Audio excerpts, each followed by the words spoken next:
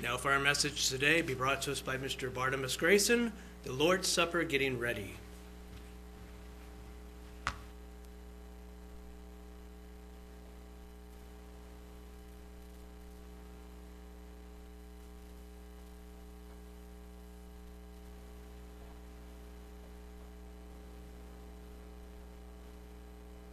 The preacher in the book of Ecclesiastes said, "To everything there is a season, and a time to every purpose under heaven." Today, as mentioned in the earlier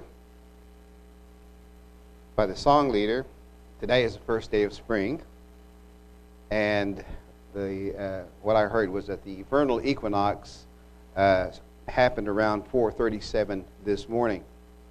So we know that the days are getting warmer. Grass is turning green. The trees are budding out. And those yellow daffodils have been out since last month, tracking the sun as it moved across the sky. For many people, spring brings a feeling of hope and renewal to life, for it is a time to look ahead and be thankful that we can look forward to a new holy day season and see the purpose for our being. So we can be thankful for this, that we're able to be here together. And this is what we will do today, is to look ahead at the holy day that is coming up. In the book of Leviticus, chapter 23, we see where the Lord said, "These are my feasts." And there he told Moses to inform the people that they were to observe these holy days at their appointed times, and that there is a purpose for the keeping and remembering of these holy days of the eternal God. So at this time next week, we will be entering the Passover season, or the Feast of Unleavened Bread. And for us today, this observance begins with the Lord's Last Supper, or what some refer to as communion, which memorializes the death and sacrifice of Jesus Christ, the Lamb of God, for the forgiveness of sin. In 1 Corinthians 10, verses, let's see if I have this written down.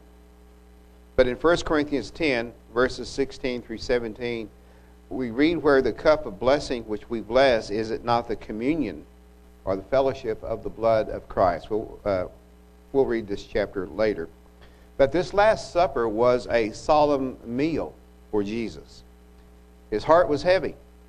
He knew his time had come, and the last hours of his life would be spent with his disciples at the supper table in an upper room. So as he expressed to his disciples that his longing was to eat the Passover and to partake of the traditional roasted lamb and observe the 7-day feast of unleavened bread, it was his desire to partake of that time coming. But it was at this Last Supper that Jesus instituted a memorial to show his death and sacrifice for the forgiveness of sin, and to remember his love in giving his life for his friends. And as he said to his disciples then, he says to his disciples today. And he said, "And you are my friends if you do whatsoever I command you."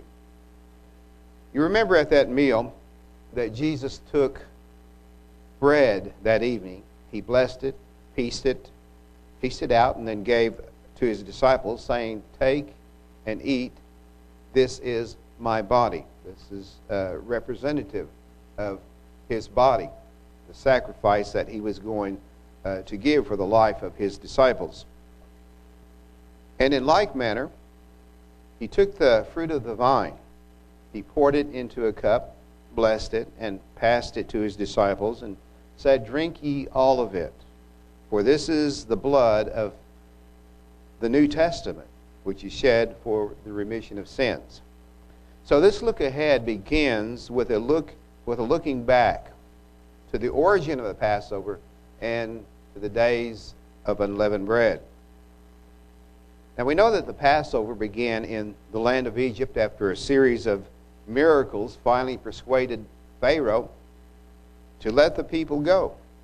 Now in Exodus chapter 12, we read, verse 1, that the Lord spoke unto Moses and Aaron in the land of Egypt, saying, This month shall be unto you the beginning of months. It shall be the first month of the year to you. This is the month, what we call the month of Nisan, or however you pronounce it. I may not be correct in that pronunciation. But its early name was Abib, which means fresh young ears. And that was when the barley was to be harvested at that time. But it is the first month of your first year. Not the January 1st date that we are accustomed to in the dead of winter. And we see where God gave his people then a new calendar to observe. And this would mark a new beginning for them in the early spring with the hope for a new life free from bondage. And in verse 3 he said, Speak you unto all the congregation of Israel, saying, In the 10th month of this day they shall take them every man a lamb, according to the house of their fathers, a lamb for a house. And if the household be too little for the lamb, let him and his neighbor next unto his house take it according to the number of souls, every man according to his eating, according to what they would be able to eat, shall make your count for the lamb. Your lamb shall be without blemish, a male of the first year, and ye shall take it out from the sheep or from the goats, and ye shall keep it until the 14th day of the month, the same month, and the whole assembly of the congregation of Israel shall kill it in the evening. Now some translate this to mean between sunset and dark or twilight, and others translate it as being between 3 p.m. and 5 p.m. But 4 days later, after this young lamb or goat was kept up, fed, petted, and it was slain in the evening before the sun set. And they shall take of the blood, verse 7, and strike it on the 2 side posts and on the upper doorpost of the houses where they shall eat it. And they shall eat the flesh in that night, roast with fire, and unleavened bread, and with bitter herbs they shall eat it. So we see that these herbs were to symbolize the sorrow and grief for their past sins and for experiencing terrible things in Egypt, their bondage in Egypt. And in verse 9, eat not of it raw, nor sodden at all with water, but roast with fire, his head with his legs, and with the purtenance thereof. And ye shall let nothing of it remain until the morning, and that which remains of it until the morning ye shall burn with fire. So they went through all this ceremony after they had slain the lamb. And thus shall you eat it.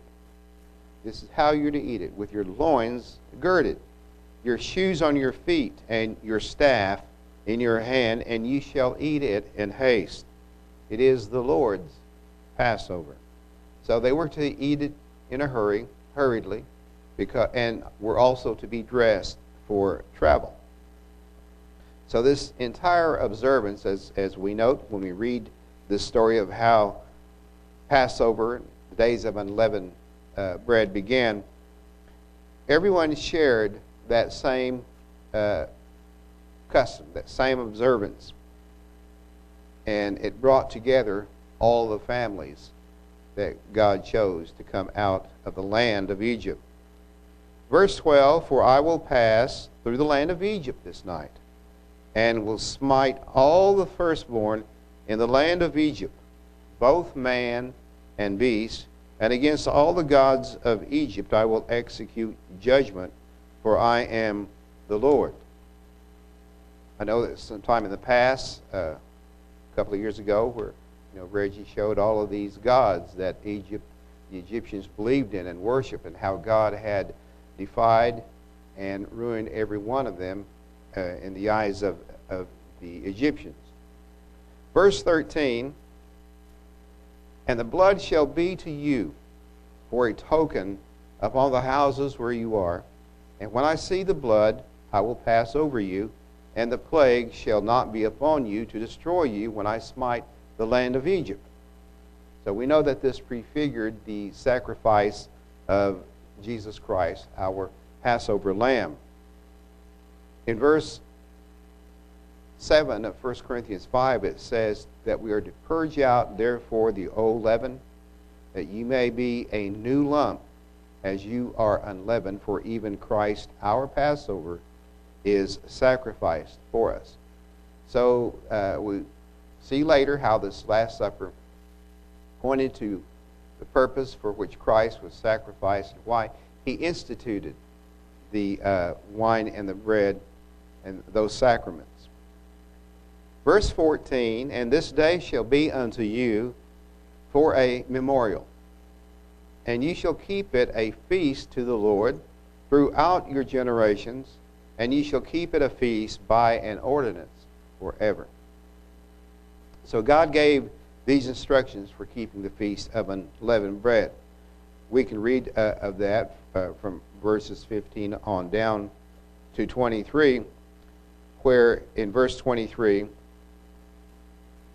the Lord will pass through to smite the Egyptians.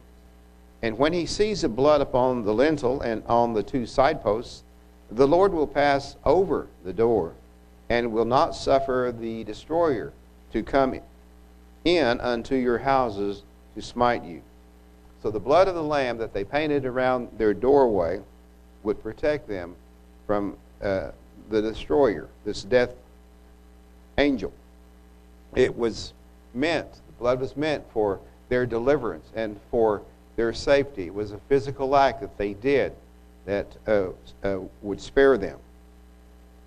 So we know that the Last Supper of Christ was not a holy day, but in it Jesus gave the purpose for what the Passover meant, and also the days of unleavened bread and what they would mean. In this Last Supper observance, there came a new meaning that was instituted by Christ himself that we carry on today, and which we will be observing next week. But it was the introduction of the bread and the wine as symbols to represent his fulfillment as the real sacrificial Lamb of God to take away the sins of the world. And he told them about this there at the Passover meal, or the Last Supper meal, or communion, that this do in remembrance of me. That when we do this, that we are to remember the sacrifice of our Lord and Savior, Jesus Christ. So he took bread, and he broke it, and he said to them, take it and eat it, because it was to symbolize his broken body. And he took the fruit of the vine, that is the wine, the oinos. He poured it into a cup, and he said for them to drink it, for it would symbolize his shed blood in the coming sacrifice that he would make, that he would suffer. And so, by this, we are redeemed, saved, and ransomed by his blood. And Jesus said to his disciples then and to us today that in these sacraments at the Last Supper, that you do show the Lord's death till he come. So, afterwards, we know that after he was crucified, put into the tomb, that it was 3 days later that he was raised from the dead. The Father raised him, and he set him at his right hand in heavenly places. In Acts chapter 2, verse 32 to 33, someone think, well, he's dead, he died, and he's no more. But we know that Christ lives today. So in Acts 2, verses beginning verse 32, this Jesus has God raised up, whereof we are all witnesses, what the disciples talked about in their missionary work. Therefore, being by the right hand of God exalted, and having received of the Father the promise of the Holy Spirit, he has shed forth this, which you now see and hear. In John 17:4, we read where it says, God says, I have glorified thee on the earth. I have finished the work which you gave me to do, and now, O Father, glorify you me with your own self, with the glory which I had with you before the world was. I have manifested your name unto the men which you gave me out of the world. Thine they were, and you gave them me, and they have kept your word. So we see what the Lord Jesus did in his time on the earth, teaching the disciples, giving them lessons about life and the way to go, his commandments to obey. And we also learned that Christ said, greater love has no man than this, that he laid down his life for his friends. So he took upon himself the penalty for our sins, our personal sins of each and every one. So the Father then caused death to come upon Jesus, our Savior. Now, how is that possible? How can that be? But it's just as the Scripture says, that all things are possible with God. So he was in the grave 3 days and 3 nights, and then he was brought back to life. So the observance of the Lord's Supper, we know, is to be kept annually until the return of Christ to the earth. For now, the partaking of the bread and wine is symbolic of our acceptance and recognition of Christ laying down his life for each and every one of us individually, to free people from their bondage of sin, the wages of which is death. Now, according to the sequence in this Last Supper, Jesus washed each of his disciples' feet as an example that they too should wash one another's feet. That's what we do traditionally, and curiously, we do this at the beginning of the observance. Because in John 13, verses 2 through 4, we read, in supper being ended, Jesus rose and laid aside his garments, took a towel, filled a basin with water, and bent down to wash the disciples' feet and wipe them with a towel. But we know that the purpose of Jesus washing the feet of the disciples was to teach them humility, and that no matter one's position in life, one should not be vain and think too highly of themselves, but to be humble. But we know that there was a contention that arose from among them as to who would be the greatest in the kingdom when it came. In John chapter 13, verse 13, Jesus said, you call me Master and Lord, and you say, well, for so I am. If I then, your Lord and Master, have washed your feet, you also ought to wash one another's feet. For I have given you an example that ye should do as I have done to you. So we see the physical act of an attitude of service toward one another. So repeating this act will remind us of Jesus, who made himself of no reputation and took upon himself the form of a servant in love and service toward one another. In Philippians chapter 2, verses 1 through 7, won't read all of that, but just this scripture, it says, to let this mind be in you, which was also in Christ Jesus. And we know that before the daylight hours of Abed 14 ended, Jesus would suffer betrayal, be arrested, unjustly condemned, blindfolded, beaten, whipped until his flesh tore and bled, and suffer the pain of a crown of thorns pressed down upon his head. And then on his way to the tree where he took our sins, he passed those jeering crowds of people who threw insults at him.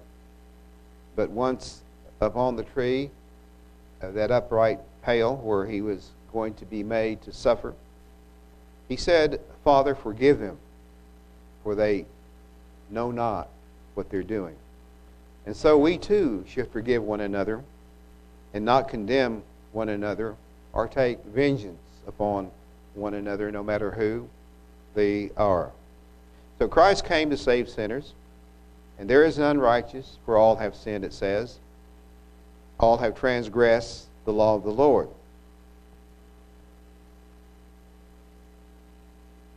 Let's drop down to Romans chapter 3.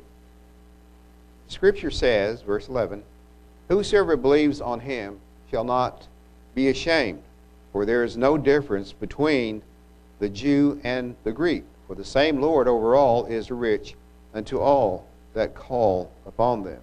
For whosoever shall call upon the name of the Lord shall be saved." So this message that Jesus brought to those who had ears to hear, it was repent, for the kingdom of heaven is at hand. And so we have a high priest over the house of God, and it says to let us draw near with a true heart in full assurance of faith, having our hearts sprinkled from an evil conscience and our bodies washed with pure water.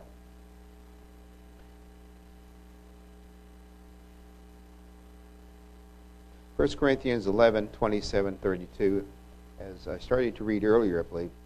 Verse 27, "Wherefore, whosoever shall eat this bread and drink this cup of the Lord unworthily shall be guilty of the body and blood of the Lord. But let a man examine himself, and so let him eat of that bread and drink of that cup. For he that eats and drinks unworthily eats and drinks damnation or judgment to himself, not discerning the Lord's body." That is, failing to understand what Jesus went through in sacrificing and giving up his life to save each of us personally, and then making light of it and not deeply appreciating that sacrifice. Verse 30, "For this cause many are weak and sickly among you, and many sleep." You know, they were those that they believed, but they didn't believe. They weren't taking their communion with Christ or their conversion as seriously as they should. Verse 31, "For if we would judge ourselves, we should not be judged. But when we are judged, we are chastened of the Lord, that we should not be condemned with the world." To be able to look at our own self and examine our own self and try to make changes wherever we see some wrong being committed in our life is better than having God or someone else point it out to you. So, when we are judged, we are chastened of the Lord if we don't go into the changes ourselves.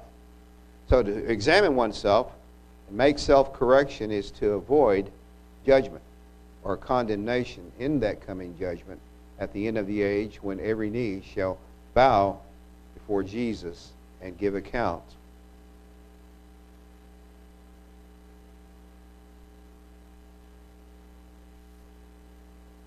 In 1 Corinthians chapter 10, we go through verses 1 through 17, but I just want to go down to verse 11. Verse 10. Make it verse 9. "Neither let us tempt Christ, as some of them also tempted, and were destroyed of serpents. Neither murmur you, as some of them also murmured, and were destroyed of the destroyer. Now all these things happened unto them for our examples, for they are written for our admonition, upon whom the ends of the age are come. Wherefore let him that thinks he stands to take heed lest he fall.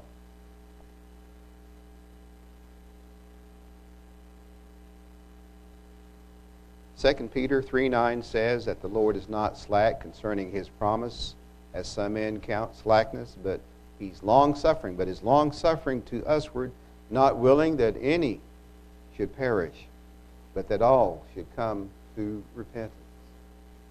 So it's important to have a repentant attitude throughout our life if we have made that commitment to follow Christ. So it's a time for spiritual renewal and faith, hope, and love toward God and Jesus Christ.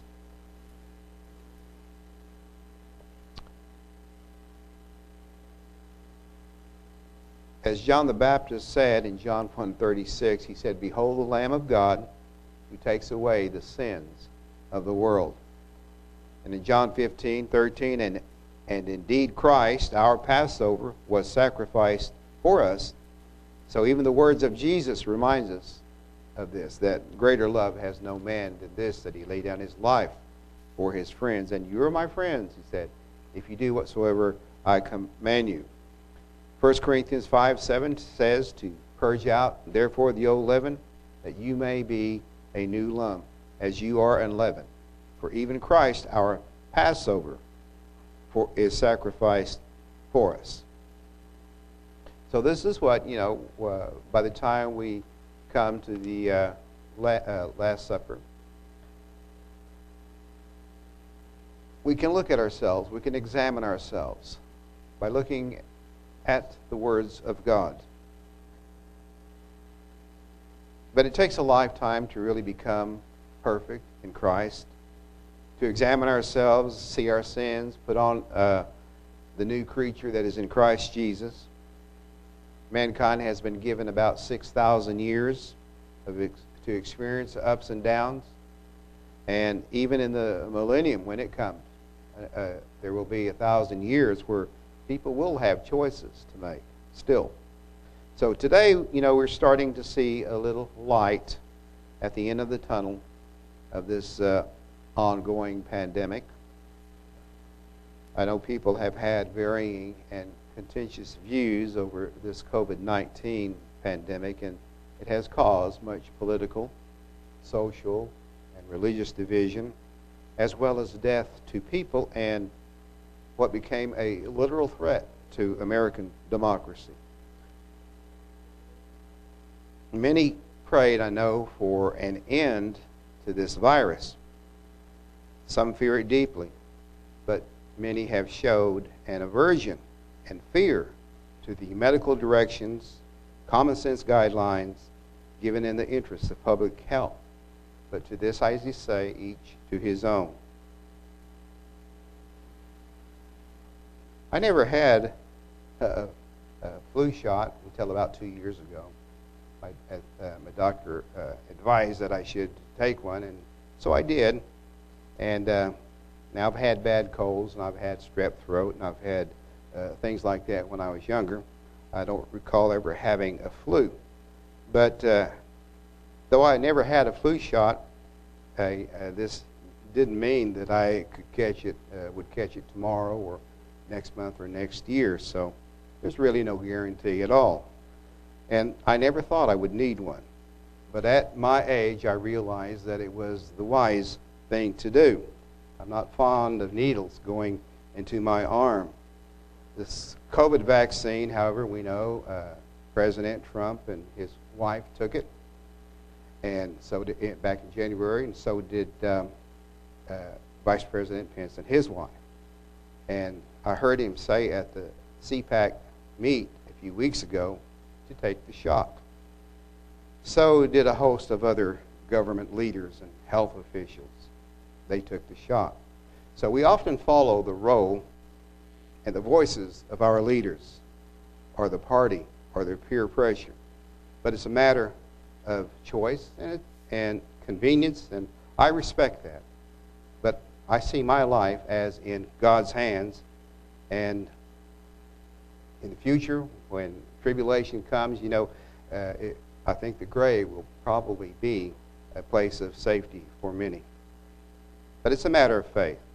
Romans 14 says, verse 1, him that is weak in the faith receive you, but not to doubtful disputations.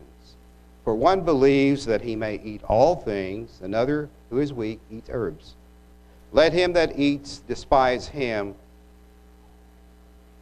that eats not. And let not him which eats not judge him that eats, for God has received him. In the Living Bible, it reads this way. Give a warm welcome to any brother who wants to join you, even though his faith is weak. Don't criticize him for having different ideas from yours about what is right and wrong. For instance, don't argue with him about whether or not to eat meat that has been offered to idols. You may believe there is no harm in this, but the faith of others is weaker. They think it is wrong and will go without any meat at all and eat vegetables rather than eat that kind of meat. We're talking about the meat that is offered to idols in pagan ceremonies. Those who think it is all right to eat such meat must not look down on those who won't. And if you are one of those who won't, don't find fault with those who do. For God has accepted them to be his children. In Romans 14, back again there, verse 22 through 23, have you faith? Have it to yourself before God. Happy is he that condemns not himself in the thing which he allows. And he that doubts is damned if he eat, because he eats not of faith. For whatsoever is not of faith is sin. And his conscience, will go against him. So, this is the context of that meat being offered to idols. Verse 22 of the Living Bible repeats this again. You may know that there is nothing wrong with what you do, even from God's point of view, but keep it to yourself. Don't flaunt your faith in front of others who might be hurt by it. In this situation, happy is a man who does not sin by doing what he knows is right. But anyone who believes that something he wants to do is wrong shouldn't do it. He sins if he does, for he thinks it is wrong, and so for him it is wrong. Anything that is done apart from what he feels is right, is sin. Amplified Bible, Romans 14, verse 22 says, the faith which you have, that gives you freedom of choice. Have as your own conviction before God. Just keep it between yourself and God, seeking his will. Happy is he who has no reason to condemn himself for what he approves. So there are a lot of ways that one can influence the thinking or the judgment of others. So we have to be careful. In Romans 12, verse 3, for I say, through the grace given unto me, to every man that is among you, not to think of himself more highly than he ought to think, but to think soberly, according as God has dealt to every man the measure of faith. As God's messenger, Paul said, I give each of you God's warning not to think of himself more highly than he might. We know that some are weak in the faith. Some don't have as much understanding. And like I said, it takes time for wisdom to grow and knowledge to grow. And then it takes applying what we learn. But we know also that some keep Passover or the Lord's Supper at different times and on different dates. Acts 5:29, it says we ought to obey God rather than man. And in Romans 14:17, it says, for the kingdom of God is not meat and drink, but righteousness and peace and joy in the Holy Spirit. For he that in these things serves Christ is acceptable to God and approved of men.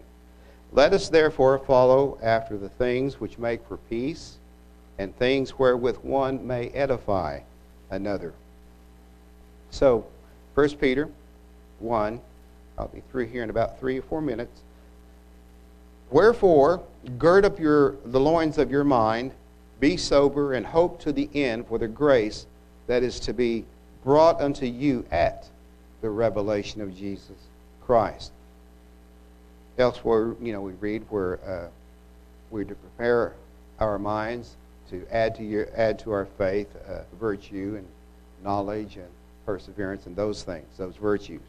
As obedient children, not fashioning yourselves according to the former lusts in your ignorance, but as he which is called you is holy, so be you holy in all manner of conversation or conduct. Because it is written, be ye holy, for I am holy.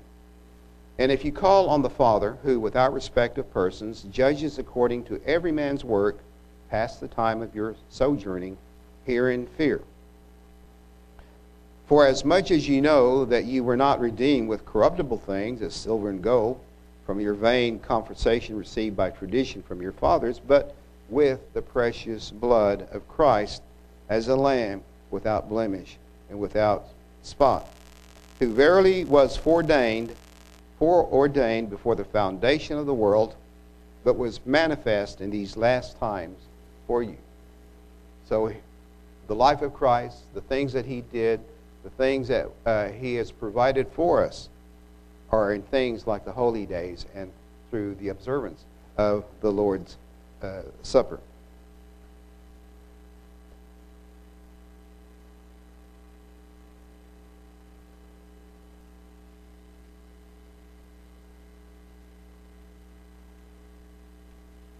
Trying to skip some of these things.